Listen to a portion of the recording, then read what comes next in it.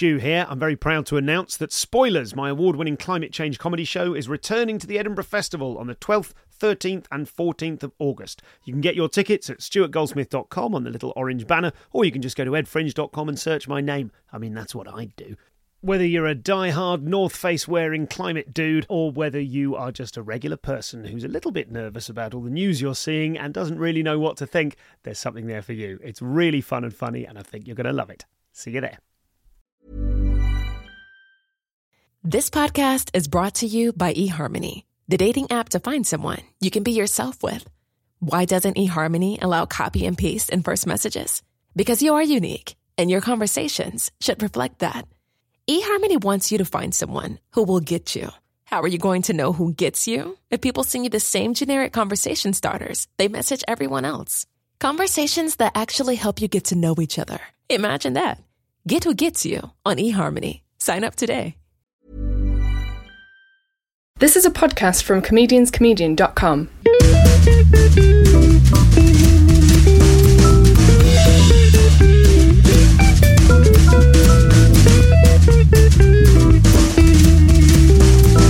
This is the Comedian's Comedian podcast. Hello there, I'm Stuart Goldsmith. Welcome to the show. Just 2 more episodes to go now from the Australian part of this year's tour, and this one is with the fascinating and very funny Felicity Ward.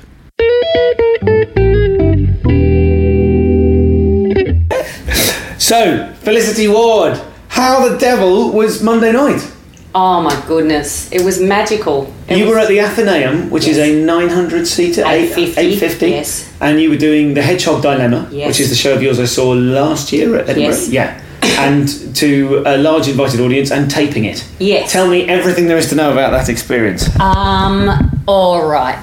It was much larger than I would have booked for myself. Okay. And this is why I like having a producer, because I go, we should probably do it in like a 50-seater, make sure that it's sold out. And he's like, no, man, you've got to do it big. And so the idea behind it was I was going to America. I went to America in February, March to do pilot season. Okay. Auditions and gigs and stuff like that. Mm-hmm. And so I wasn't going to be able to write, and I didn't want to break in a new show at Melbourne Comedy Festival. Sure. I usually do Adelaide Fringe Festival, and the show is usually ready to go then, but a lot of the fat drops off over the course of a month. Gotcha. When you're doing a show. You would know that. You've done a couple of shows before, haven't you? One or two, that's fine. So we thought it was dangerous to break in a new show at Melbourne Comedy Festival. Okay. So we thought we'd still like to have a presence. And I wanted to film The Hedgehog Dilemma as a DVD properly. I'd done an archival filming in Edinburgh. Okay. And so we wanted to find a beautiful theatre so it didn't just look like a black box. And so we booked the Athenaeum for a one-off. Great. And, it was just... the tech rehearsal for the day went for about 6 hours. Okay. And we spent a lot of time trying to get lights right and sound right and all of that stuff. Is there a lot of... I don't remember there being a lot of tech in the show. Is it just a case of, from the point of view of filming, there's got to be... Both. So there's actually about... Well, I had to drop a couple of the music cues because... There was a couple of little sound bites that were songs, which obviously you can't use in the DVD. Yes, of course. Unless I want to play. I think I saw you on Facebook saying, "Hey guys, can I get some legal advice?" I know. Copyright. Facebook, perfect place to ask for legal advice. Perfect. And I'm pretty sure that's legally binding internationally.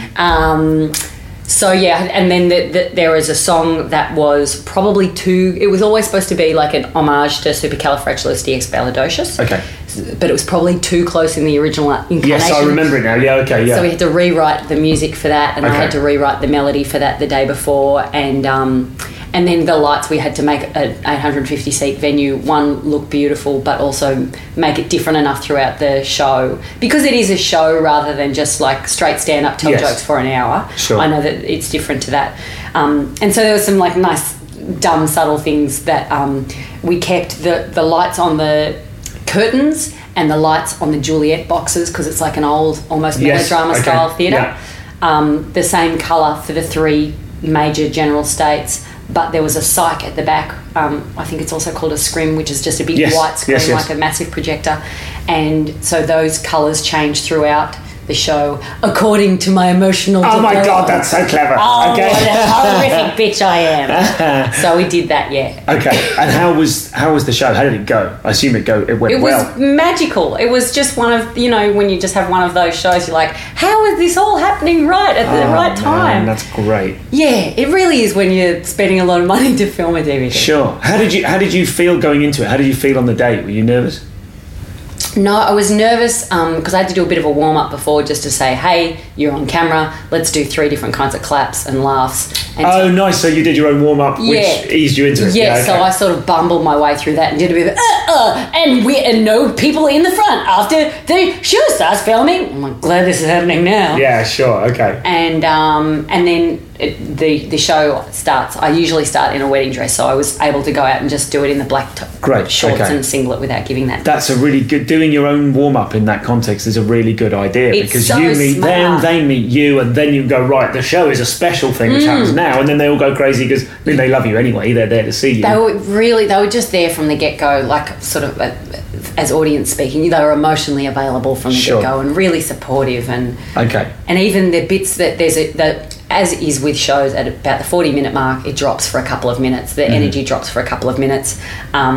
And that happened. And then when I needed them to come back up at the end, they were just there. So the back 15, 20 minutes of the show was just roaring. Amazing. I hope it actually looks like that on DVD. You know how sometimes you're like, oh my God, I had a cracker.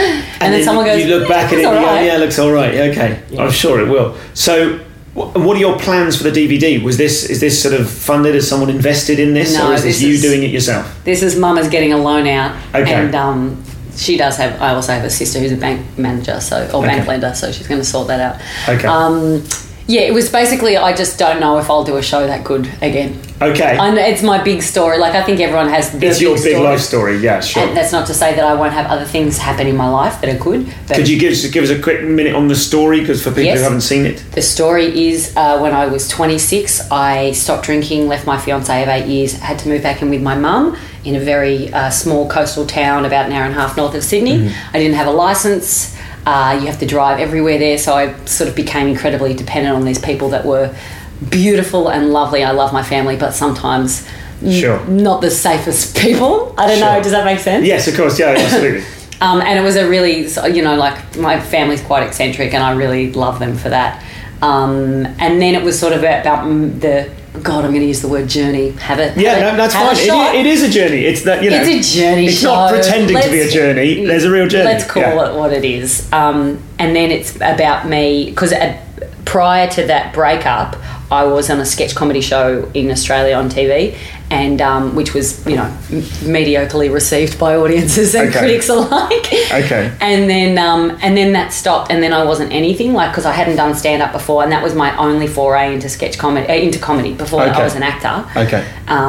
And then I didn't know what I was, and so I sort of had these 2 years. Actually, someone you've had on here before, Heath Franklin. Yes. I was his tour manager for 2 years. Okay. Or production manager. I was just thinking of Heath because he came to. It wasn't the same sketch show. Yes, it was. It was the same sketch show. Okay, fantastic. So when the sketch show finished, I didn't have a job, and Chris, who was the producer, said, "Do you want to be like production stage manager?" I'm like, "I haven't done it before." He's like, "You're hired." Yeah, right. Okay. And so I did that for 2 years, and I didn't know what else I was going to do. So you saw him do a load of stand-up? Yeah. And was that was that your first exposure to stand-up? Had you been to stand-up clubs before? Yeah, I'd been to stand-up before, and when we did the sketch show, we did it as at the comedy festival. Sure. So I saw lots of stuff then. Okay.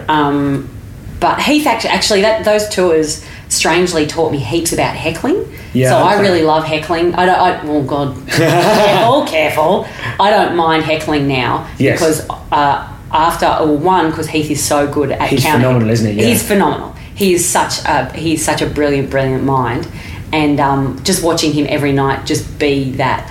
I don't know. Am I allowed to say one of his counter heckles? Yeah, by all means. It was it will stay with me. We've credited him. We're fine to refer to it. Yeah. So this is I was operating the computer and calling the lights and sound in the show, and Heath drinks beer as the character of Chopper, and he usually drank over the show. It went an hour 10 or something, 3 beers, and it was starting to get too much. So he started drinking light beer, and someone during a show yelled out, "What are you drinking light beer for?" And said the name, and probably called him a faggot as well, because initially that's the kind of audiences that he got.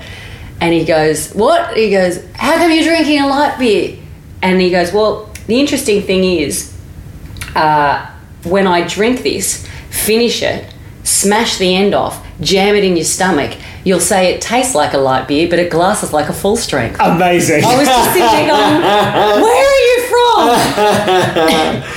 Incredible. Yeah, so I got to do that for a couple of years with him, but also Chris, who was the producer, and Heath and myself were the three on tour, right? Gotcha. And this was straight after that breakup, so I was emotionally fragile. Sure. And those guys, I love them dearly. They're like brothers, but we are brutal and they are brutal. And so we would just be bantering, the whole tour, these 4 months at a time. And I'm sort of going through the biggest emotional development of my life and physical development of my life, geographical, blah, blah, blah. And so I just had to become really good at fending off their banter, I suppose, or their insults. Okay. And so that I've taken on stage and taken into my writing and stuff like that. Sure. So then just to kind of finish that development, so that was you were tour managing, you weren't gigging at the time, you weren't doing any spots anywhere, you were... The only thing that I did was we had this show called Chopper's Bingo where we would literally play bingo, where Heath was the bingo caller as Chopper, I was his drug addict niece Jenny, and Sammy J was musical accompaniment. Gotcha. And they were just really dumb game. Like we would play bingo and then play games in between. It was really dumb. So that was the only time that I was on stage. Okay. And then it's a convoluted story as to how I got to stand up. We have time. I suppose this is actually what it's about. I went to the Edinburgh Fringe Festival for the first time in 2007 and went there as a visitor and met someone who was in a play with Heath and with Sammy J and a couple of others and also Adam Hills. And then when he came to Australia,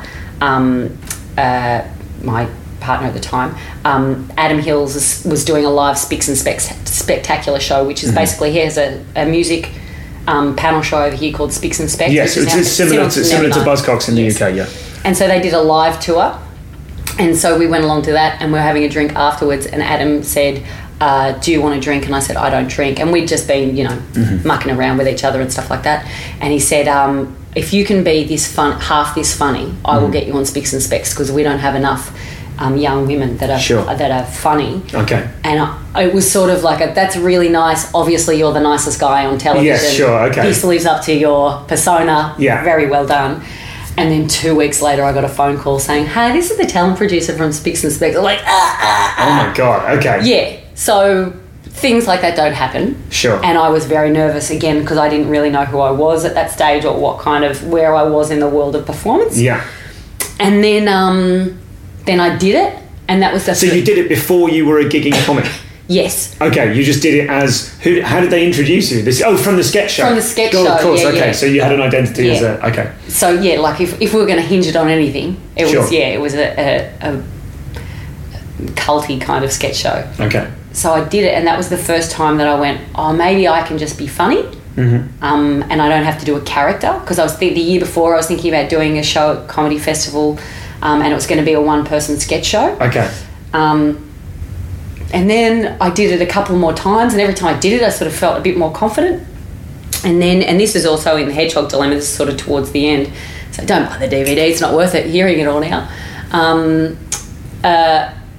Ali McGregor, who is married to Adam now, yes, has a variety show during the Melbourne Comedy Festival called the Late Night Variety Night. Variety Night, yeah.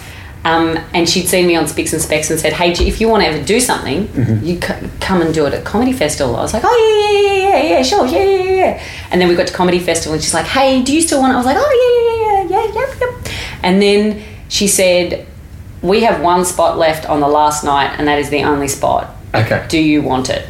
And this was about a week to go. And it was a bit of a fork in the road moment where I thought, if I don't take this, I know that I won't perform for a couple of years. Okay. And it was one of those, it was a horrible festival because everyone was going, what do you do? When are you going to do a show? When are you going to do? I was like, I don't know. I don't even know what I am. Like, I don't even know who I am. I'm 28 years old and I'm sad. I'm a tour manager and nobody had any respect for me as like a production manager or a stage manager. They don't want to talk to you at hi-fi is what I'm saying, Stuart. Sure, okay. And then, so I said yes. And she said, it doesn't have to be comedy. It can be whatever you like.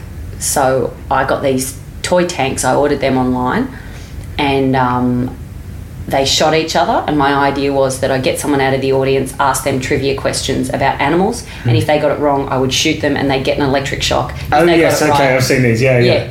Which ended up being in my first show. But I ordered them, and the postman turned up, and then he stole them or someone else stole them. Okay. The apartment buzzed, I was on the phone, I said, come up to level 3, and then they disappeared. So I had 2 days, and then I had to do a 12-minute comedy spot. So it was 12 minutes was my first stand-up spot. Okay, so you didn't have the tanks. You wrote a 12-minute set. Yes, so from the sketch days, fortunately I'd kept a notepad and always keep a notepad, and just trawled through it and went, oh, please let there be anything funny. Let there be gold. Yeah. Not even gold. Bronze. Not even bronze, not a place, mate. Yeah, sure. Just a participation award. That is what I was looking for. How do you talk for 12 minutes and, with the assumption that it's going to be funny? Yeah. And I didn't know what I was going to do, so I just put all these things, and I'd written this song for my sister for her 21st birthday, and that was years before, like 7 or 8 years before, and I went, well, maybe the first bit of that is kind of funny. So that turned into this birthday song, which again I used in my first show. And before the gig, I was genuinely curled up in a ball, and I thought, you may as well have fun because you're going to kill yourself after this.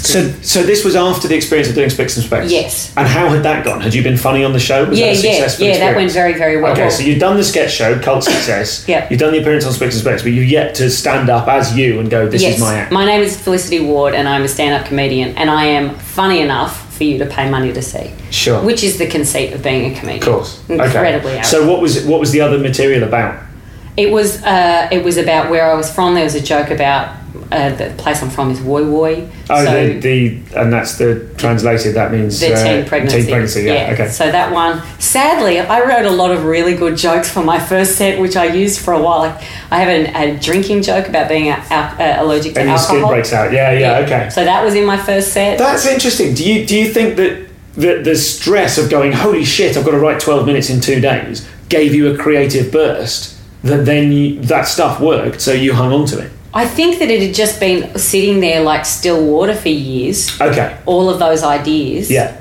That I could just go, well, that looks kind of funny and that looks kind of funny. And I still to this day, I'm sure we'll get to writing process soon, but I sort of get things delivered to me as if I get jokes delivered to me in my brain. Okay. I'm not great at sitting down and going, here's the subject, spider map, lists, break it down. Sure. My brain goes, here is a setup and a punchline and a tag, and that is all you will ever say on that subject ever, and you can't flesh it out. Okay. So that's kind of why I keep notes so in such a detailed fashion, because I don't have the skills of most other writers, I don't think. So this is Felicity Ward. I think she's a fascinating mix of someone who's very functional and very able to make use of her considerable talent, but who's also quite vulnerable and subject to a lot of stresses and anxieties that you wouldn't perhaps expect from someone of her talent. Perfect material for a com-com in many ways. We'll go into some depth on some very specific coping strategies for dealing with those things, and as well as exploring her stand-up practice, we also talk about the time that she spent in pilot season in LA.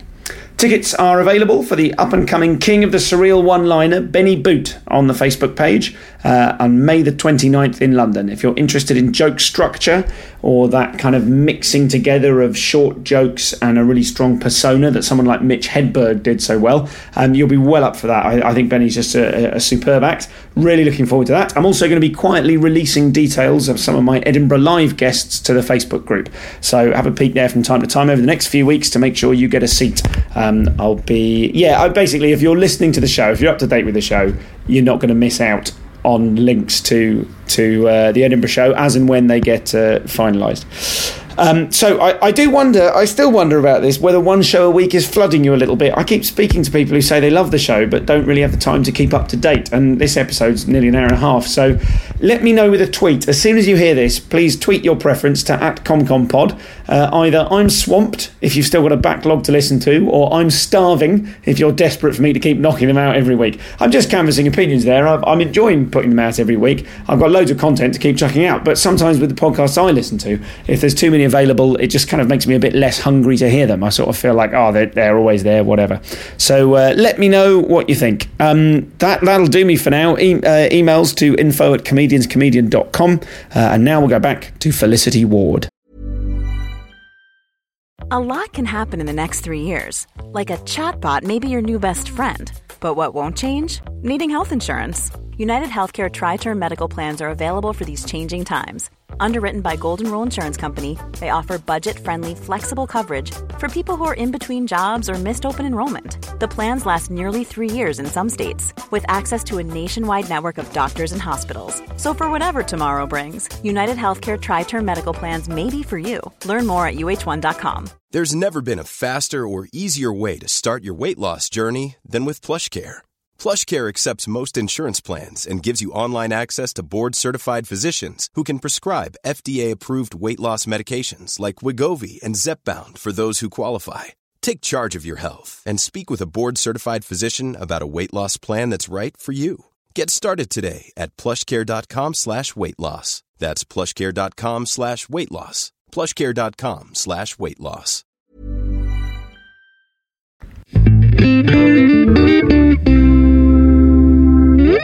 So that was your first set, and then what happened? Let's just sort of finish the chronology for the moment. You did that set, presumably it was successful? It was the one of the best feelings I've ever had on stage, and the audience responded accordingly or appropriately, and I just all of a sudden I knew what I was going to do, and I was going to move to Melbourne because I was living still at Mum's. Okay. I was going to move to Melbourne and I was going to be a stand-up. That's what I just decided. And for people listening anywhere not from Australia, Sydney is about a 14-hour drive from Melbourne, so I was living an hour and a half further away. And so I moved interstate. So 2 weeks later I moved interstate. I got an agent. I got offered a job on radio, like just a short sort of pilot season of a satirical news show, and then put on my first... This is the precocious part of it. 4 months after my first gig, I put on my first hour at Melbourne Fringe Festival. Wowzers. Which is, I understand, is not a great idea. I think people will be listening to this thinking that you lead some sort of charmed life. Like, I decided to move to Melbourne, then I moved to Melbourne, then I got an agent. So that all happened really fast. Yes, but in the lead up to that, I have tried to be an actor since I was 7. I have never been paid for acting. I have since I've become a stand-up. Sure. I waitressed for years. I had a drinking problem. I had a lot of shit that went on before all this great stuff. I'm not asking you to justify that thing, but it was really... I wrote this article about sort of the drinking thing, and because... You know, when people go, I'm just starting a new chapter, everything's going to be different, and they just have a couple of wheatgrass shots. Sure. And that's their life change. Everything changed in my life. Okay. Absolutely everything. And so I spent 2 years sort of drifting in the ether, going, who am I? What do I do? I don't mean to make this too deep, but I went and saw a therapist, and she said there was an old Jewish philosopher. His name was Hillel, and this sort of was the beginning of me falling apart and building back up, where the saying is, if I'm not there for myself, who will be? If I am there for myself, who am I? If not now, when? Okay. And she said that, and I went, I don't know the answers to any of those questions. Sure. And that sort of set it off. So my sort of approach with stand-up is my life has to be good for me to want to do stand-up. Like, I am better on stage when my life is good. And so I sort of see those interconnectedly. I'm a bit daggy and spiritual. I'm really sorry for anyone. I'm one of those spiritual, not religious assholes that people hate. Okay. But equally so what is it? Is it the kind of cosmic ordering now? You decided you were going to be successful and then everything fell in your lap? No. Or, is this a result of... This is a result of letting go and the right thing falling in front. So I still don't have really any plans as to what I'm going to do next. Things just feel instinctively like the right thing to do. I.e., I'm about to move to the UK for 6 months, and people are like, what are you moving there for? I'm like, I have no idea. It's just the right thing to do. Okay. So... Okay. Yeah. So you're... to finish to go back to that line, you started writing your first hour. So you've never trawled the clubs. You've never been a road act, or have you? I have now. Okay. But but I did it inversely. But Australians also have a different attitude to festivals as the UK does. It seems, and this might be a generalisation, correct me if I'm wrong, but it seems like you do open mics and then you do clubs, and then after years and years, and when you've got a really solid hour of stand-up, you do festivals. Sure. Is that sort of yeah, lovely, yeah. Yeah. In Australia, especially in Melbourne, often comics will do like a chunky handful of gigs and go, I think it's time for a festival show next year. Because Melbourne Comedy Festival's here every year, it's like if you all lived in Edinburgh, you'd probably do a show earlier maybe. Yeah, okay. So in Melbourne... And there's also less of a circuit to fall back on. There's less of a... Absolutely. There's no place to prep your stuff other than doing it out. Absolutely. Yeah. So it's... but I didn't have any idea of protocol then. I just sort of did a bunch of gigs and I kept writing stuff, and Al Bro, who was one of the team captains on Spicks and Specs, says I would happily direct this show, and I said great, and I don't have any ego about bringing other people into it because I didn't know what I was doing. And we would just sit down and I'd just tell him every funny story that ever happened in my life and every funny thing that I thought was funny in my life. Okay. And then we went through all of those, and he also helped me there was extra places where jokes could go, and I didn't know that that's where they could go. So Okay. I'd say I looked ugly, and he'd go, well, what did you look like? And then I'd have to write like 5 jokes of what I looked like. So Wow. it was like basic training. I'd written sketch stuff before. It sounds like it's a basic training that no one else does. That's a great way to start off, to have someone who's obviously knows what they're talking about go, right, let's turn your experience into a show. Yes. Into material. Yes. So did you ever have periods of kind of looking at a blank page and going, Christ, funny, how can I write something funny? More now, far more now. Okay, but those are something you've come into rather than that's not where you're from. Yeah. Like no. So the first time you ever sat down with a blank piece of paper and thought, right, I've got to come up with something funny, that was after being a successful stand-up and doing shows. Kind of, yeah. Wow. Okay. So the first blank piece of paper I had was Al Bro. Sure. And me going, all right, well, and also because he was, established and successful, I had that pressure of trying to impress him. And so in conversation, I will try, if I'm trying to impress someone, I'll try and be funny. And Sure. so I would say things, Sure. and he'd go, right, we'll use that in the show. And I go, oh, awesome, okay, good. Yeah. That pressure's interesting. Me and my friend Hutch have we've recently realised we've tried to write scripts together and stuff over the years. He's not a performer, but he's kind of like my funniest friend. And we discovered that we're much funnier when we're in a bar trying to impress a girl. Like, not to try and pull a girl, but just to have someone to show off in front of. Yes. Is a million times funnier than if we're just sitting trying to make each other laugh. Because we don't care about impressing each other. Because he's a dick. I know that. You hear that? I sometimes get self-conscious doing like these kind of podcasts because I go serious and earnest way too easily. Sure. And I feel like when you do enough of them, people go, I don't think she's ever funny. I will never see her. Because I did like this show called Stand Up, Sit Down, which is a live show where they interview a comedian. It's sort of similar to this or similar area to this. And you do enough of them, you're like, I hope that people don't think that this is as funny as I get. Sure. Because it's hard to be funny when you're explaining something. Yeah. Maybe it's hard for me to be That's fine. This isn't a show. This isn't about being funny. This is fine. So where did we get up to? Oh, yeah. So that was, I would just write. I would just write and write and write. And I had this dumb idea, like, again, stupid sketch ideas would come to me, and because the first show it was called Felicity Ward's Ugly as a Child variety show. Gotcha. I remember the poster. Yeah, okay. It's that little poster. I tell you what, it's a little poster that could. So it had all different elements into it. So there was a couple of songs, and there was the tank game at the end. Yeah.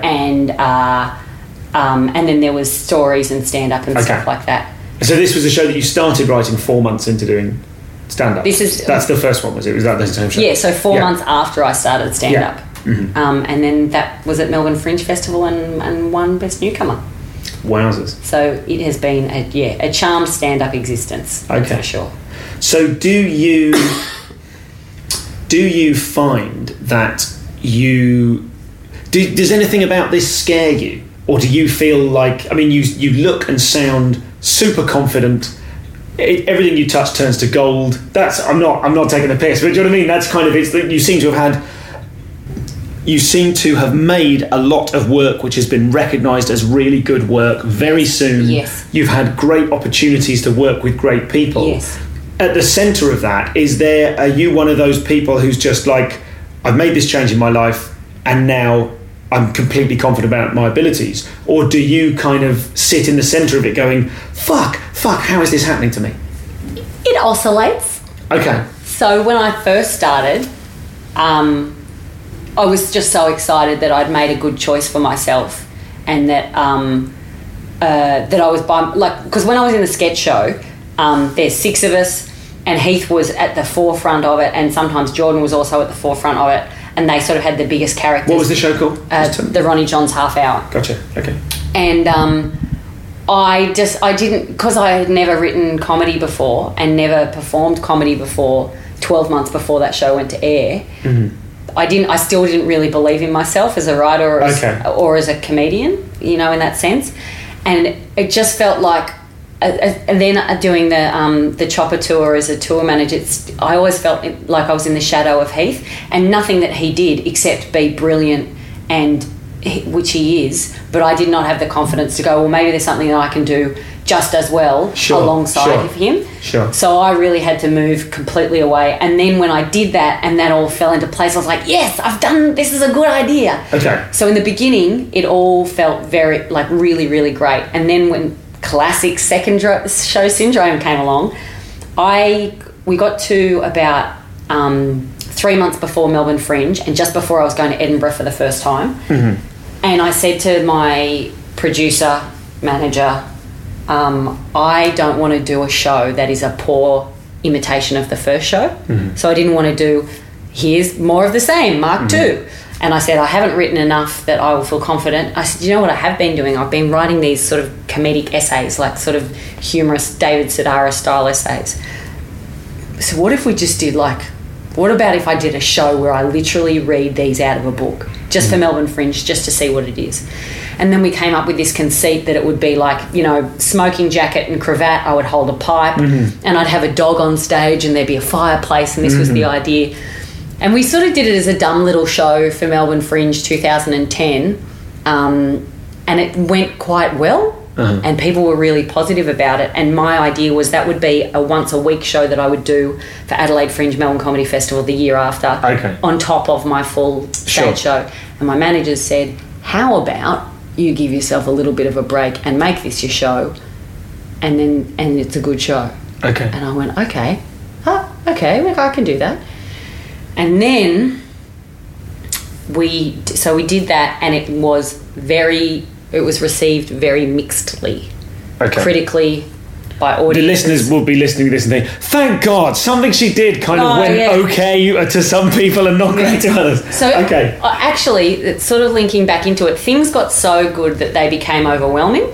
So I got at the end of that year, after Edinburgh, I got a pilot. I was going to be on another panel show in Australia. Mm-hmm. We do love them here. And I was going to be one of the team regulars on that.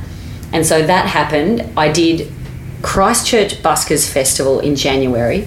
Then one morning I had to get up at 2 o'clock in the morning. Then I had to fly to Melbourne. Then we had to film the pilot all that day. And then I had to go to Sydney and rehearse. We were doing a stage show of the Ronnie Johns Half Hour. Mm-hmm. And I was doing Book of Moron. That was the name of the show. Felicity Ward reads from the Book of Moron. And so it all started to happen at the same time. And so during Adelaide Fringe Festival, I was doing 2 shows a night, and they were 15 minutes apart. Yeah. And one was the sketch show and one was this reading show. And then once a week, so I was doing that 6 nights a week, and then once a week I was flying back to Melbourne, filming that TV show and flying back in the same day, and that's flying interstate. Yeah. And it was all just getting a little bit much, and because the reviews weren't great and the numbers weren't great, I was starting to get anxious, and that was actually, this is enjoyable, the beginning of my anxiety disorder. Thank you. And then that just slowly deteriorated over the year as I did that show more and more, and it was consistently received mixed reviews. And I'd already booked in, I was doing all of Adelaide, or 2 weeks of Adelaide, a week of Brisbane Comedy Festival, 3 weeks of Melbourne Comedy Festival, Then I was doing New Zealand, which was just a stand-up show. Sure. And then I was doing some road show, which is sort of what Melbourne Comedy Festival does as a tour. And then I was doing Edinburgh. And so my year was booked out mostly. And by the time I got to Edinburgh, I was a mess. And by the end of Edinburgh, I was just about ready to give up stand-up. Okay. I was, pretty out of control. So when you say that show received mixed reviews, were they the first mixed reviews you'd ever had? No. Ugly got mixed reviews. Some it was like 3s and 3.5s, but it was a lot of 3.5 but reads like a 4. Those ones. Sure. So it still felt validating. Media were very positive. I got nominated for newcomer at Melbourne Comedy Festival as well. And Edinburgh, it went really well, and I got a lot of publicity. So what I'm getting at is, in the life of most comedians, or most comedians I know, there's quite a lot of being on a stage, bombing, having people hate you. Yeah. Confronting that. Yes. Confronting people not being up for it very early on. Yes. Do you feel you missed out on that? Well, it felt like it came as I sort of lost belief in myself as I did my second show. Because the first show, I was like, there was a lot of... It was a bit weird in spots. I'm a little bit unusual.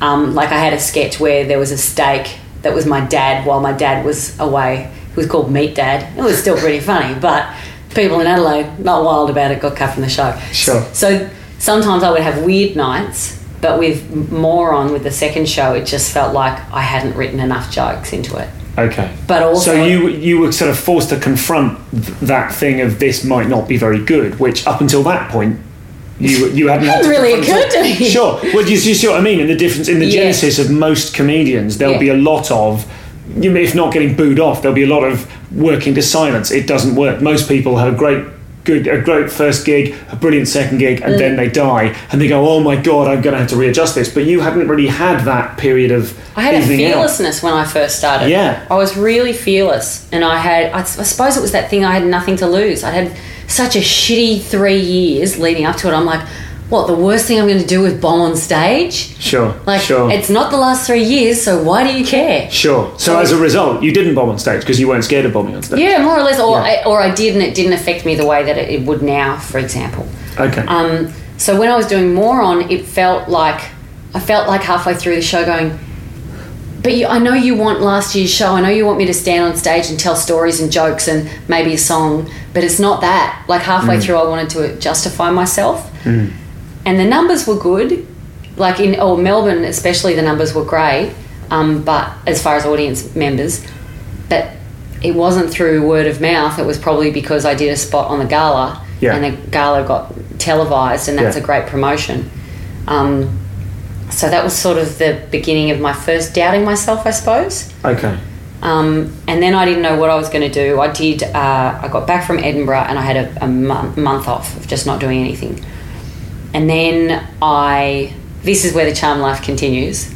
I got offered a part on a movie, on a feature film, by my comedy heroes who are called Working Dog, who made a show. They made The Castle. You might have. Yeah, I've seen The Castle. Yes. Yeah. So this was their third film. Okay. They made The Dish. They made The Castle, and our film Any Questions for Ben. And so I did a gig about a week before filming of that, and I had a panic attack that went for about 2 hours leading up to it, and then on stage as well. And that's what was happening in Edinburgh. I was having panic attacks on stage. Okay. Which is the worst. And is that something you'd ever encountered before, or were those your first panic attacks? No. Yeah, no, I'd never... You know how you get like nerves beforehand? You might still get nerves beforehand, but as soon as you walk on stage, it goes, you stop thinking about it. It's at the beginning of the year, like when I was doing the 2 shows and the TV show. Oh, by the way, the TV show got axed after 2 episodes, I should say that as well. It was just starting to creep on stage, and then it just... But you never... What I mean is, outside of a performative context, you'd never had panic attacks as a kid or as a adolescent or anything like that? I didn't recognise them. I didn't really... I was anxious before. I think I always just had a low level of anxiety. Okay. And then I started this, working on having a good life and not having it most of the time, and then it coming all the time, and having to get off public transport, that kind of stuff. Okay. Because I just couldn't be there. And so that was happening on stage, where I wanted to run while I was on stage, and I was headlining, doing a 40-minute set, and bantering with someone, and also having conversation in my head. And after that was the gig, and I went, I got to do something about this, because this is fucking up everything. Okay. And so fortunately when the filming was happening, I couldn't do any gigs.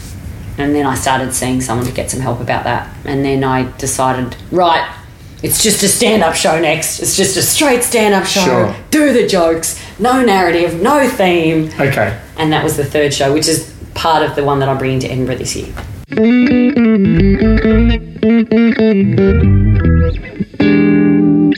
Let's just talk for a bit about the anxiety, if you're happy to. Absolutely. Because I suffer a lot from anxiety myself, and it's interesting you hearing yourself. Does that description of bantering with someone and also having another conversation going on in your head? I do that frequently. I suppose when I'm bantering, maybe less so, but I hate the word banter. You know what I mean? Talking to someone in the audience, but it can be an incredibly destructive experience, because it can stop you from taking into account all the good things about what you're doing. Yeah. So what sort of conversation were you having in your head? What sort of things were you saying to yourself? It was really aggressive. And it was, I'll be very candid about this, because I know that there might be other anxiety sufferers listening to this, and I've been to the website. This is very common. The first one is get off stage, get off stage, get off stage. This is shit. Get off stage. But also a sense of panic, and I didn't know why. The second one was, you are going to wet your pants or you're going to shit yourself. Okay. And that was a very real thought in my head. Okay. To the point where that had sort of, I went to extreme measures in Edinburgh. Like, I was wearing extra pants, not pants as in underpants. Like, I would wear tights under my trousers, and stuff like that, just in case that ever happened. Okay. Like, I was crazy. I was backstage in Edinburgh. And backstage is, a metre by a metre, and there was a long mirror, and I remember like hate whispering at myself as the audience came in on the other side of the curtain, going, all right, now anxiety, you have to fuck off for an hour. You have to fuck off so I can do this fucking show, and you can come back and you can be as horrible as you want, but I need you gone for an hour. Like, I was just trying anything to get it out. So that was the majority of it. It was, what if? And that was the genesis of it was, what if? What if you run off stage? What if you wet yourself? What if you lose control? Was it to do with the performance? Were there like, if you told a joke and it didn't get a laugh, would that be folded into it, or was it irrespective? The way you've described it is nothing to do with the performance. Irrespective, but then on top of that, if the performance wasn't, there was one night in Edinburgh, and there was this woman down the front who I had, you know how you convince people to come to your show, and then they do that really wonderful passive-aggressive thing going, we bought tickets, so you better be funny. And I was like, ha, ha, ha, I'm a woman on the edge. Ha, ha, ha, I'm on the border of tears. And so they were sitting in the front row, and they were just hating it. They were hating it, and they were looking at each other, and they were sort of whispering. And there felt a point of the show, it felt like they were going to stand up and leave, and they were in the front row. And I thought, if they leave, I will actually cry. Oh, that's the other thing, crying on stage. Sure. That's nearly happened. Okay. Like, not as in a, this is so joyful. That actually... Nor in a kind of my dad's dead way, but purely in a... I am not coping. I'm not, This is not good, yeah. So that happened a couple of times where it would be... You can feel it. You can feel it in my eyes, and I can feel my throat lumping, and I'm like, I don't know how I'm going to get through this one. And so that had happened, and fortunately I engaged her with a question, and she got really worked up in a funny way about it. Sure. And then that diffused the situation. But if she'd left, I would have cried on stage. Okay. That was it. It was I had no defence by that stage. It's one of the fascinating things for that for me is this question of it being of whether it was irrespective of the show or not. Like, you'd be up there getting big laughs and discounting them, or accepting I've got big laughs, but I also shouldn't be here? Or was there no connection between... It's not really a connection. The laughs were great, but it was a panic that... It's a panic attack that you could have been having on an aeroplane or on a train or walking down the street. Or it was happening, but it seemed to be linked up with when I would perform in any sense. So when I was in a radio station, doing an interview or co-hosting or something, I'd think, right, so there'll be like 8 minutes before there's a break. The songs are about 3 minutes. if I had to, could I go to the toilet then? So Sure. it revolved around that. That was Sure. what my anxiety hung itself on. Okay. Other people have... But you weren't suffering from those moments in non-performance related contexts?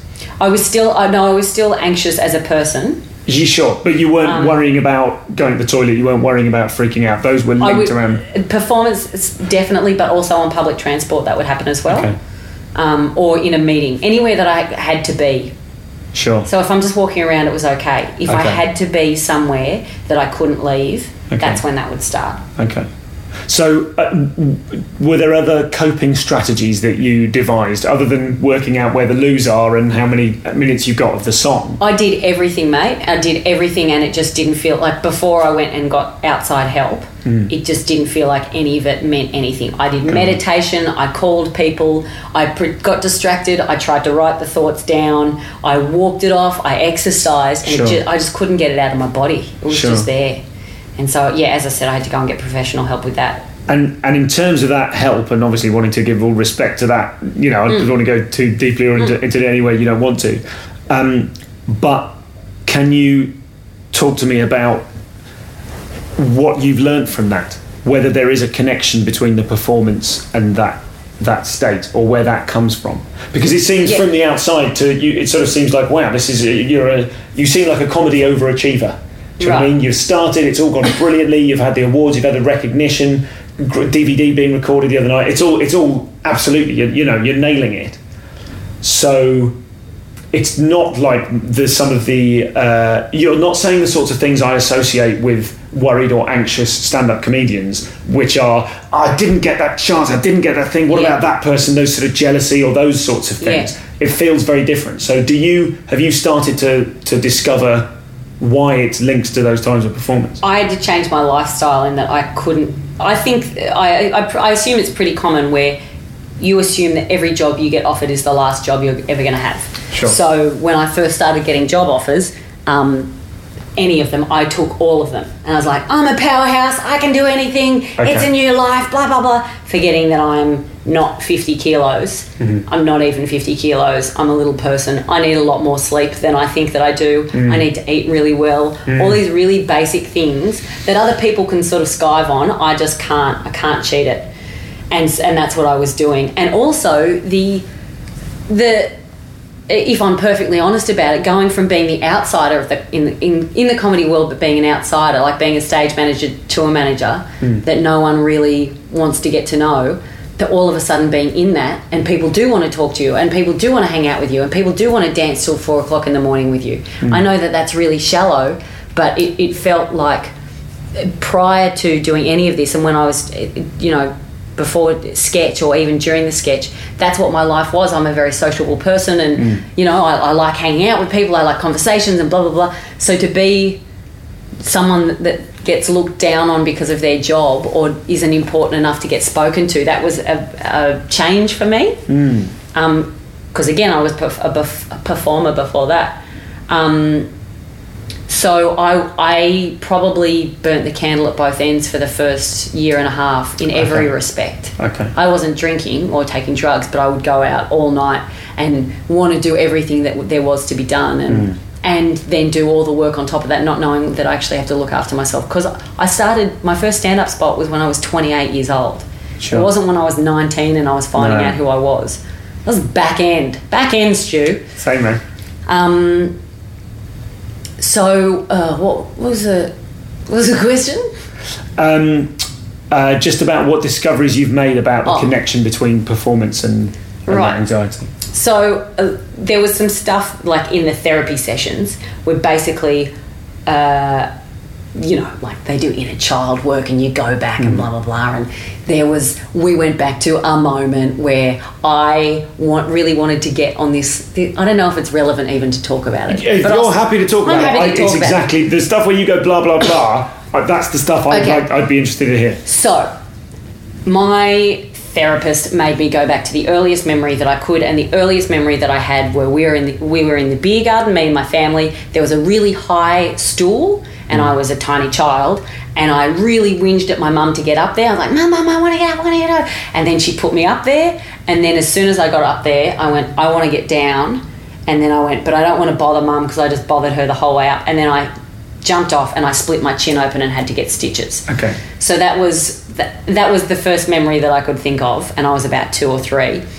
And so my therapist used that as an example to say, to draw comparisons of being on stage and being at a high place and feeling that maybe you don't belong there, but also not asking for help. So she came up with this mantra that I would say beforehand, where I'd say falling is not failing. Okay. So I would walk, and I paced before gigs, but if you ever see me before a gig, I pace for hours, or I dance, I put headphones on. Okay. I have to do something physical that gets me into sort of a meditative or calm enough physical state where I'm not overwhelmed with adrenaline. So I'd say that. I do meditation. That helps me as well. Mm-hmm. And then I say, this is back to the spiritual thing, I say a few prayers. Mm-hmm. I'm sure not many people will be comfortable enough to say that or comfortable enough to hear about that. But yeah, I pray before I go on stage. Okay. You said you're spiritual but not religious. Yeah. Are you praying to the universe? Just something, yeah. Okay. Just something bigger than myself. It's something agnostic.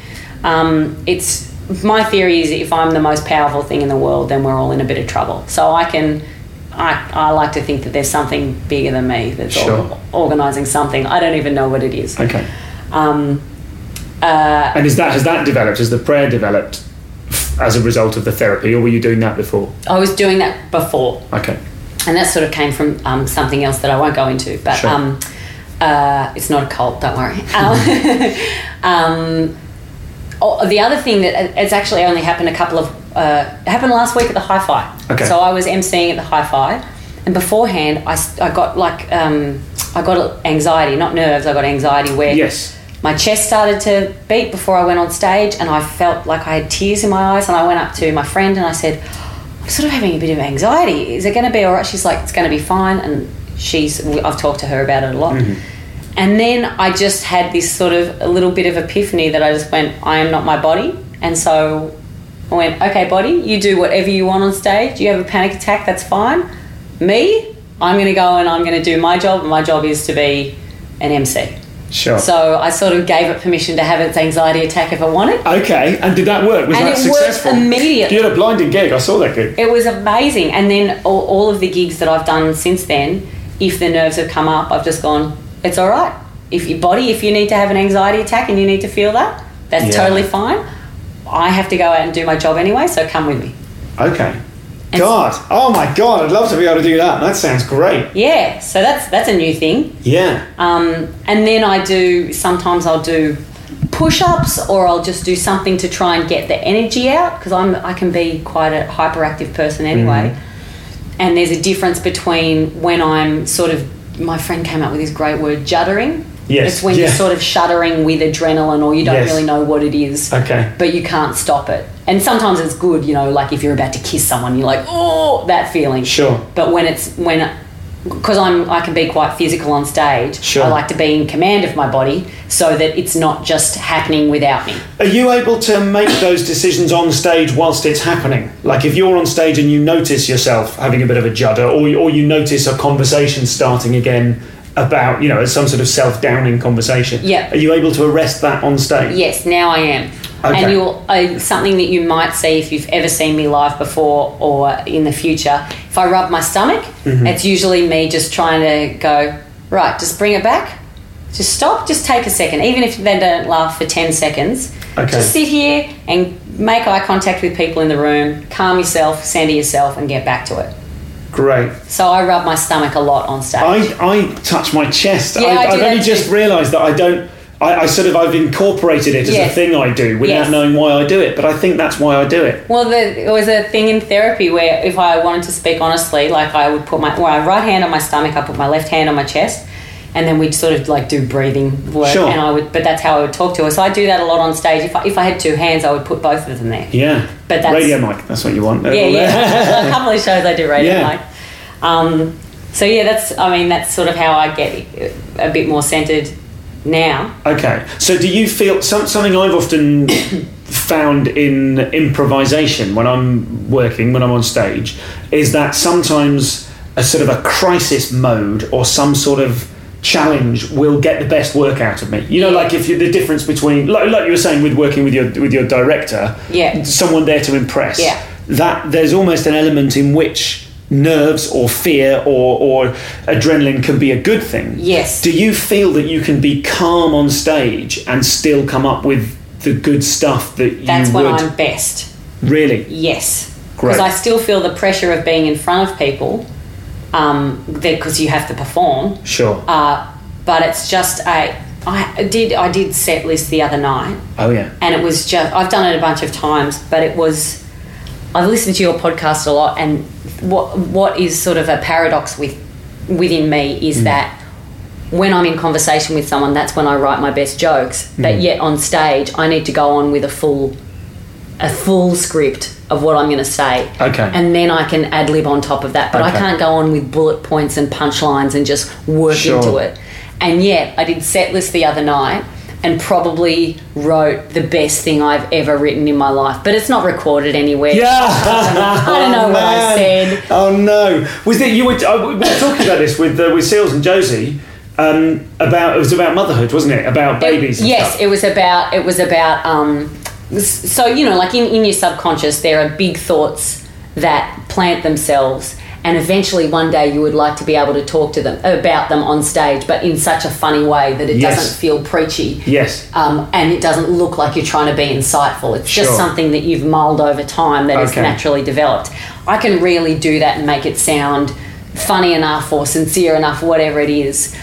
And so, yeah, the topic was sexual tension relay. And I started talking about when you're, when women are outnumbering the men in a bar and you're curling your hair so tight that you're ripping chunks out, and you're, dropping in references that you really like hip hop and Point Break's your favourite movie and cricket just to differentiate you from other people. Sure. And then it sort of started talking about I wanted to create an Olympic event, and it would be the sexual tension relay, and what you did is you had to do something to impress the man at the other. He was at the finish line, and that was the only way that you could move forward. And then I realised it's the most sexist, misogynistic relay race of all time. And then the end of it and in the middle of it, I was saying that, that I nearly got married when I was 26 and I was 2 weeks away, and I had the wedding dress and I had the ring, and all of that happened so that when it didn't happen, I didn't have to ever worry about wanting to get married again. I didn't have to be one of those women in their 30s. Not knowing what it's like. I never had to do it because I did it. I lived with him. We were engaged. I did all that. Bar the actual marriage and or the wedding and having a child, I did everything. So I thought I would never have to worry about that. And now I'm 32 and I'm finding myself. Up until this week, I have never been able to say the phrase, I want to get married and have babies. Because I didn't know that was the truth. Sure. And so this came out on stage. And then I said something like, but even if you do win the race and you do get with the man, you lose ultimately because 5 years in, you realise you compromised every part of your authentic self to get to that man, and then 5 years in, you resent him because you've turned into the archetype of the woman you promised you'd never be. And I was like, whoa! And that's what I mean earlier when I was saying things just get delivered to me. Sure. So that just got delivered to me as if someone else had written it in my brain and went, there you go. Okay. And I was just saying someone else's lines. Okay. So that happened, but I don't know how to make that funny ever again.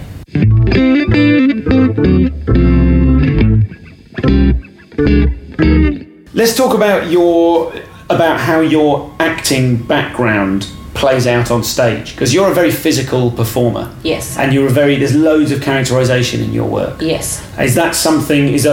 Which came first, the actor training or the voices and faces and voices stuff like and faces. Okay.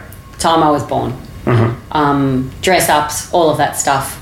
I've always done voices, and I still do. Sometimes just practice accents just because it's fun. Sure. I walk around the house in a different accent or in a character that I have come up with, or a character that I think is a character just sitting there waiting. Mm-hmm. Which was, again, kind of the frustrating thing when we started Ronnie Johns. The first week of writing, I'm like, how about this character? How about this character? They're like, she's amazing. I'm like, how about this character? And that's because I had 24 years to come up with characters. Yeah, sure. And then by week 3, I'm like, all right, it's looking around the room. It's a guy who's a shoe. It's set in an office. Yeah, okay. Okay. So yeah, because I do that in conversation anyway. That's not. It's just an extension. Me on stage is pretty much an extension of who I am in real life. Sure. They're pretty close. Are you being who you want to be on stage? At the moment, it feels like I am. Yeah. You are? Yeah. Okay. That feels really good. I still don't know. There's still, obviously, there's lots of room for me to get better in a lot of different ways. Sure. But it feels like I'm getting closer to... It feels like it's moving at the pace that I would like to. Okay. In that I'm developing my writing at the pace that I would want to and talking about things that I would want to at a good pace. A career is a really long time. Sure. And my theory is I have to be better than the last year. Whatever happens, it has to be better than the last year. Okay. So I can't get too good, otherwise there's a lot of pressure. Room. Yeah, okay. So are there any things that feel to you that are intangible? I don't mean career-wise, but I mean in your work. Do you see people do... I don't know what, like the example with me would be, I'm going to get him on the show, I hope, a guy called Alistair, and I never know if it's Tremblay Birchall or Birchall Tremblay. I'm afraid I haven't got that in my head. Alistair Tremblay Birchall. Yes, I hope I'm going to talk to him because his show just blew me away. But one of the things that I think is really exciting is he's got a really good sense of ideas, of taking a funny idea and pulling everything out of it and looping it back round. Yeah. I look at something like that and I go, oh, that's so... Like, I like the clever loopy bits. I like my clever stuff. But I'm not naturally a clever kind of guy. In fact... This month and previous month, I think I've started to notice that I've got a stronger suit in physicality that I'm currently using. I think a lot of things, right? I can have my clever idea, or I can go on and just kind of div around a bit, and actually that's a bit funnier and more natural. Yeah. But I'm obsessed with, I want to be the clever guy. I want my jokes to be like a heist movie where the end is revealed and you go, like this. Are there any equivalent things to you? I think that we're actually quite similar in the way that we... a way that we are on stage. I remember when I was doing Hedgehog, and I remember writing it going, there's too many act outs as punchlines. Sure. And now I've been obsessed with watching comedians that I love to see if they do act outs. Okay. Because that's where I can write really good, like I can come up with really good conversations, and that's what I do most naturally in conversation in real life. Yeah. And that's where I get jokes, is assuming another character. Sure. And having a conversation with myself. I can do that and make that funny. Mm-hmm. But like, I know this is really lame. I'm really not very good at callbacks. I'm just not. Okay. Like the show that I'm taking to Edinburgh, I have to sit down and I have to weave it together, because at the moment it's an hour of really funny. Yeah. And that's it. Well, that's the bit. Anyone can do callbacks. Anyone can sit there for an hour and watch the show and go, connect that to that. Because I can't. There. Right. Not anyone can. And when I do, I'm like, did everyone see that? Pat me on the back, because I'm doing something that everyone else can. So yeah, Celia Procola is, who's also been on the show. She's someone that I look at and I just see she pulls apart an idea. Yes. And I have always envied that. I've spoken to her about that. I remember I have this bit now. It's like a Mary Poppins bit, and I was talking to her about it, and I said, I don't know what to do. I've got this Mary Poppins bit, and I need to break it. Yeah. There's really good ideas in there, but I don't know how to turn it into a bit. And she just said, pull it apart. Write everything you know about it down. And she sort of gave me some hints, and I pulled it apart, and for once it worked, and now it turns into a bit that really works very well. So I think as much as it isn't natural for me, I just required of myself to work harder. Yeah. It's just going to take more work for me to be funny as I want to be. Sure. I'm goofy on stage, and that can get some laughs. I'm good with audience interaction, that gets laughs. The jokes that I have are reasonable, albeit sort of shorter than I would like, but it feels like I'm getting longer and longer bits, routines. Mm-hmm. Was it Mike Gunn that you had on here, and he talked about the columns? Yes, yeah. So as soon as I did that, I'm like, I'm going to try that. Yeah, totally. Yeah. And the interesting thing was, it brought me absolutely no luck whatsoever with the topics that I was trying to flesh out. But other jokes would pop up at a more frequent occurrence, if that makes sense. So that was helpful. So it's about getting back into that as well.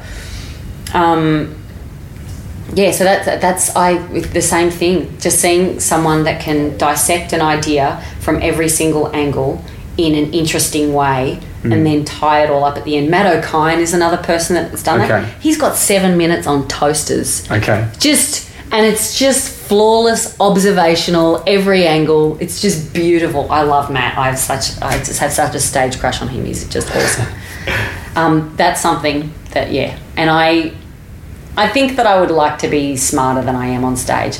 I can do a great dick joke. I can do a grade A dick joke. My blue stuff can be really, really funny. Yeah. I would like to be... Someone asked me to do a job and they said, can you do 30 minutes of clean? I went, absolutely not. Yeah. I do not have 30 minutes of clean after 4 or 5 years. It's a little bit disappointing. If you need half an hour of filth, I'm there. Yeah. Yeah. No, I empathise with that a lot. At what rate do you turn over material? You're trying to write an hour every year. Do you write more than an hour and peel it back, or are you writing? I mean, do you write? Yeah. What sort of Okay, here's the question: in your sets, when you need to go and do a club set, what's the turnover of your club set? Do you keep putting in new stuff from your hour shows, or do you have your club 20?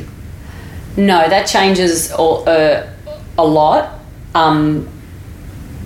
In the first year when I was doing Ugly, I wrote such a copious amount and it would all just come to me. I never had writer's block for the first 18 months. It was just like, here's something else funny, here's something else funny. I feel brave enough to do this on stage. I'll do this. And then it started to slow down a bit. And then I was doing this essay reading show, so I loved doing my spots and more stuff would come up then. And then when I was just doing... The third show was just a stand-up show. So I was like, I've got all this stuff in the last 2.5 years. So just put all of that in there. And then when I was writing the fourth show, Hedgehog, all I could write was stuff related to this hedgehog stuff, around that theme. And so I wrote hardly any club material. Yeah. So for 18 months I was using stuff from the last 3 or 4 years. Yeah. And everyone had seen that stuff from the last 3 or 4 years. So I was starting to get self-conscious about it, and it's not like in the UK where there's comedy clubs all the time and no one's ever seen you before. Sure. There's the same, like in Adelaide, there's a run of clubs that you do for 4 nights in a row. Okay. And I went there 2 years ago, and fortunately in the last 6 months or 7 months, I've written a glut of new club stuff. Yeah. Which is such a fucking relief. Yeah, sure. But again, it's like I'm waiting for someone else to deliver it. So you feel like you can't do the same bit in the same club twice? I can, but I'm not... I just reckon you should have a new 40 after 18 months. Yeah, okay. I don't know if that's... Yeah, that seems like a reasonable... Is that... 40, 18, yeah, totally, yeah. I don't know. That's what I want anyway. That's what I want. Mm-hmm. But when I go back to the UK and stuff like that, I use old stuff. I use bankers because I'm still figuring out how I play over there, if I play over there, and what way's the best to be over there. The interesting thing is I did Russell Howard last year. Yeah. And that's 15 minutes of material burnt. Mm-hmm. And if the opportunity comes up that I would do any other TV spots, you can't do your Russell stuff. Yeah, that stuff's gone. Yeah, yeah. That's okay as well. But fortunately, as I said, I've written all of this new stuff, which is a lot cleaner than I used to be, and I think the writing is a lot better. Okay. But so was that part of the choice then? That was a deliberate decision to go, right, I'm going to write clean, so that I can have clean stuff. It was more not clean. It was just like, all right, you're really good at swearing, Felicity. So let's see if we can put that aside for the moment and see if there's a better punchline. Okay. And that has I know that might sound really dumb, and other people go, yeah, swearing's lazy. And swearing is lazy, but I'm really good at it because I'm from a small town. Mm-hmm. So I've tried to go, okay, yes, you want to use that word. Let's just put it aside. That's been a recent thing, and fortunately it worked. Do you think that you, having been an actor, how long were you an actor for? I started acting classes when I was 7. Okay. And then I started doing sketch comedy when I was 24. Okay. And never done stand. So do you feel like, you mentioned that experience of going, I found my thing. Do you think there's anything else you could do? Can you imagine yourself ever not being a comedian? I don't know. This is sort of the approach that I used to have, and this is why I don't think acting ever worked for me, is because I wanted it so badly. Uh-huh. And I chased it and I choked it and I suffocated it, and so that nothing else could happen with it. Okay. And then when I decided to, I sort of had this bit of epiphany, and I went, you know what, if Ronnie Johns is the only thing I ever do creatively, if I have to be a waitress for the rest of my life, of which I was for most of it, then you've made 26 episodes of TV. That's fucking incredible. And then just let it go. And then, you know, all of the stuff that's happened to me since then has just sort of happened naturally, because I work really hard, but I don't chase it the same way. I do what I do what I can to get what I hope, but I don't expect it and I don't chase it.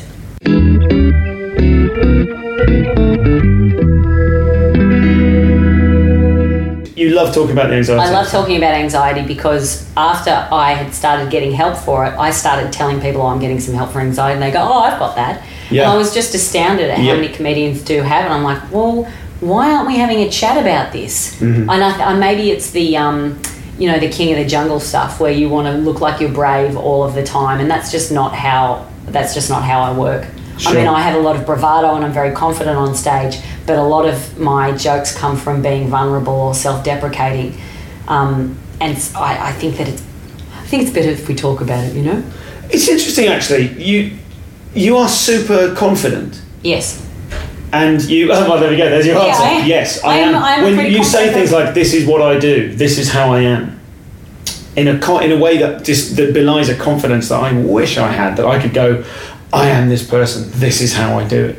This is just for today too. Like, is it? You know, like a week ago, I could have been a mess and felt really self-conscious. And I got my L's yesterday. I got my P plates yesterday. My probationary license yesterday. Oh yeah, okay. And Congratulations. I'm 32. So there's lots of things that I still feel insecure about. I'm not great at commercial radio. I know that I'm not very good at that. I would like to get better at that. Okay. I'm not great at writing sketches for other people. Because I think I just know how to do it.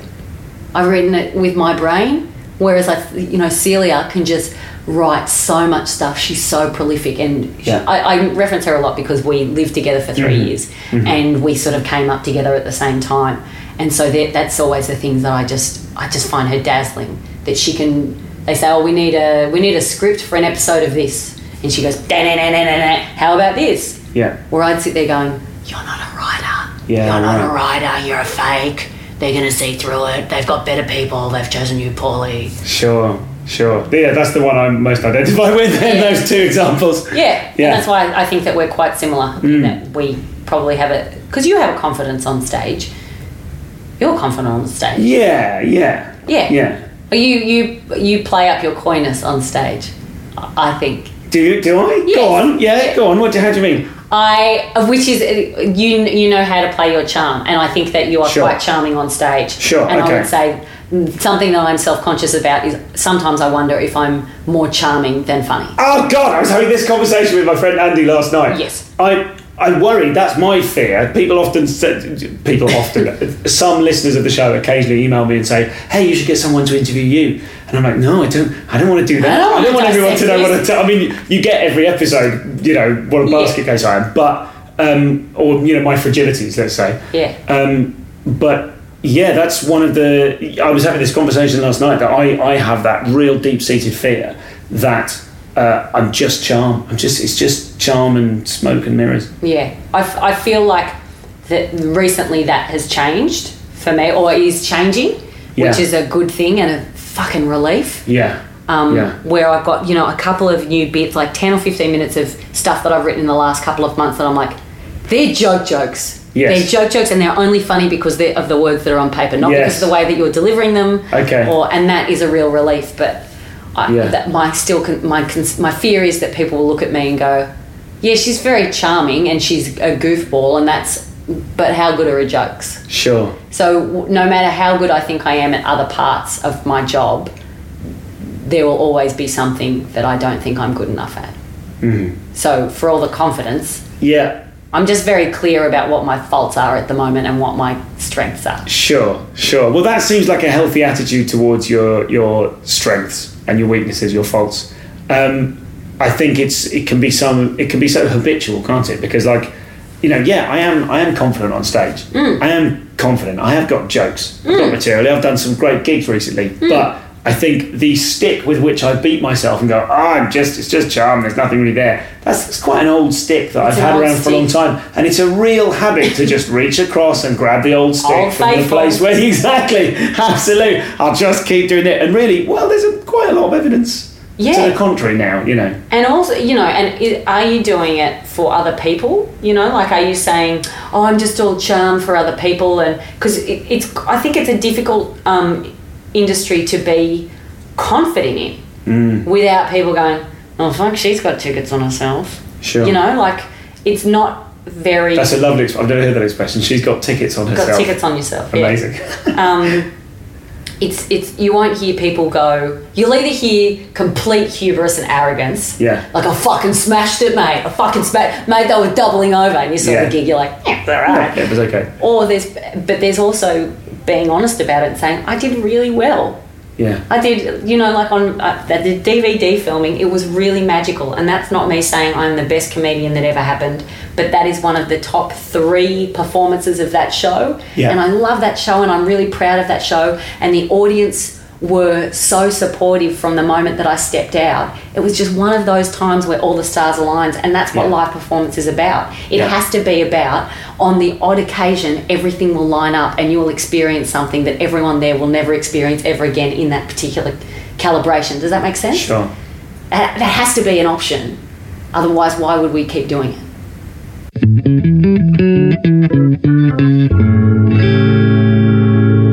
Just tell us then, and we'll wrap up with this, but just tell us about pilot season. How did that go? What was that like, the experience of being in America? And fine, horrible, weird. Yeah. It's were there any other Aussies out there? There's heaps of Aussies out there. Okay. Heaps. The wonderful thing is that the Australians that were there really go out of their way to make you feel at home, because LA is a disparate, isolated, weird city. Mm-hmm. It was when I started doing stand-up over there that I felt at home again. Okay, so you were doing stand-up while you were out there? Yes. Okay. And I'd done it 6 months before, when a Hedgehog I took to LA for a couple of nights after Edinburgh, off the back of Edinburgh. And is that something you were offered, or did you go, I'm taking this? Okay. So it was like, Edinburgh last year was a dream. Sure. It was just a dream. Basically, an American agent came to my show and came backstage afterwards and was like, that's amazing, blah, blah, blah. And I was thinking it was blah, blah, blah, thinking it was an American being an American. And then I ended up signing with him, and he's a big agent in America, which I didn't know. And they said, we've got to bring the show to America.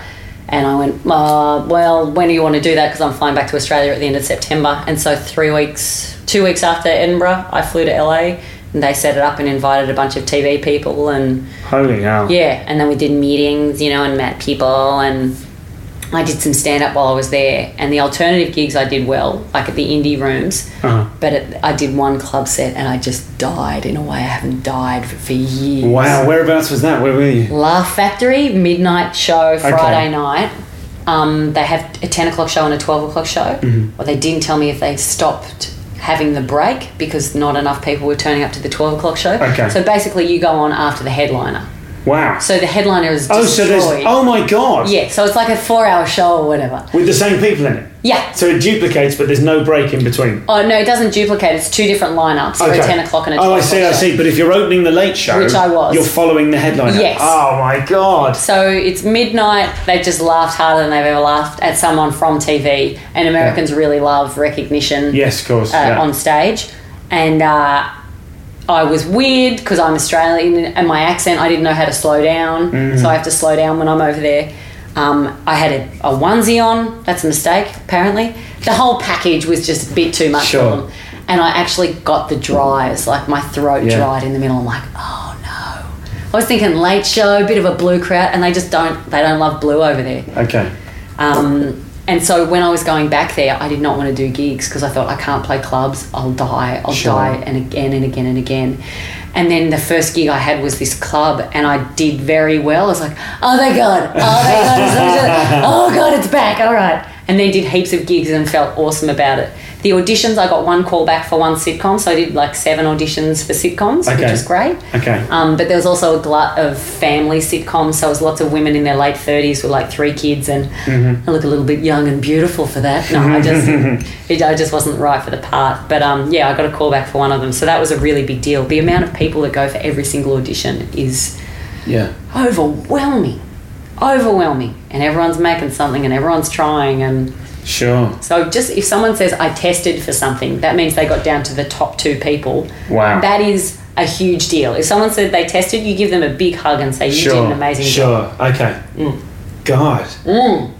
So you were. I'm just fascinated by that whole world. It's so alien to me. All I know about auditions is going for commercial and the odd series audition in London, and it's hideous, and you're sat there with a bunch of people who all look slightly like you, or since I became a comic, you're sat there with people who are just a comedian, and like you could be any, it's just, we need a stand-up comedian type for this job.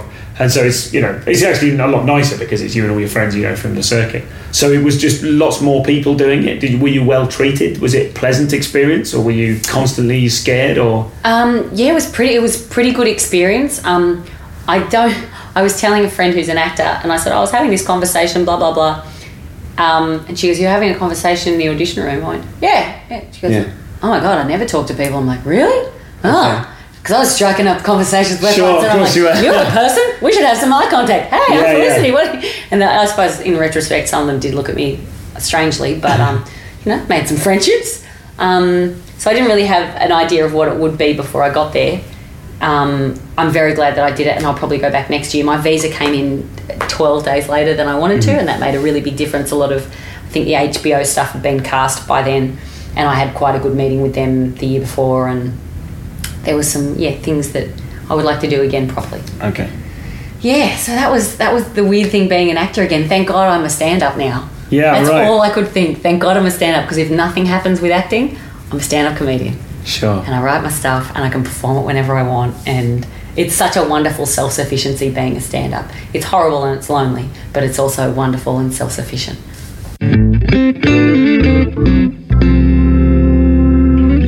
So thanks to Felicity, thanks to Sarah Grun for production assistance. I'm having an amazing time here in New Zealand. I'm just back from a little mini tour here. So with a bit of luck, I can see some shows this week and then get some more interviews done for you. Thanks to Dan Melrose and Graham Crockford as ever, and I'll speak to you soon. Alistair Tremblay Birchall next week. Really looking forward to that one. I'll speak to you then.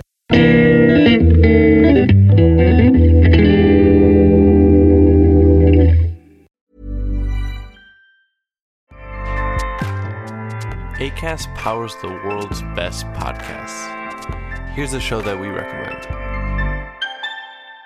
The Real Housewives is a guilty pleasure for most, but if you're looking to not feel guilty about that pleasure, tune in to Everything Iconic with me, Danny Pellegrino, where I break down all the messy moments and behind-the-scenes antics of Bravo's popular franchise. And on Everything Iconic, I also interview celebrity guests like Kelly Ripa, Keke Palmer, Drew Barrymore, Cameron Diaz, and more about their guilty pleasures, their past work, and so much more. So if you're pop culture obsessed and find yourself watching way too much reality TV like me, tune into Everything Iconic with Danny Pellegrino, wherever you listen to podcasts. Acast helps creators launch, grow, and monetize their podcasts everywhere. Acast.com.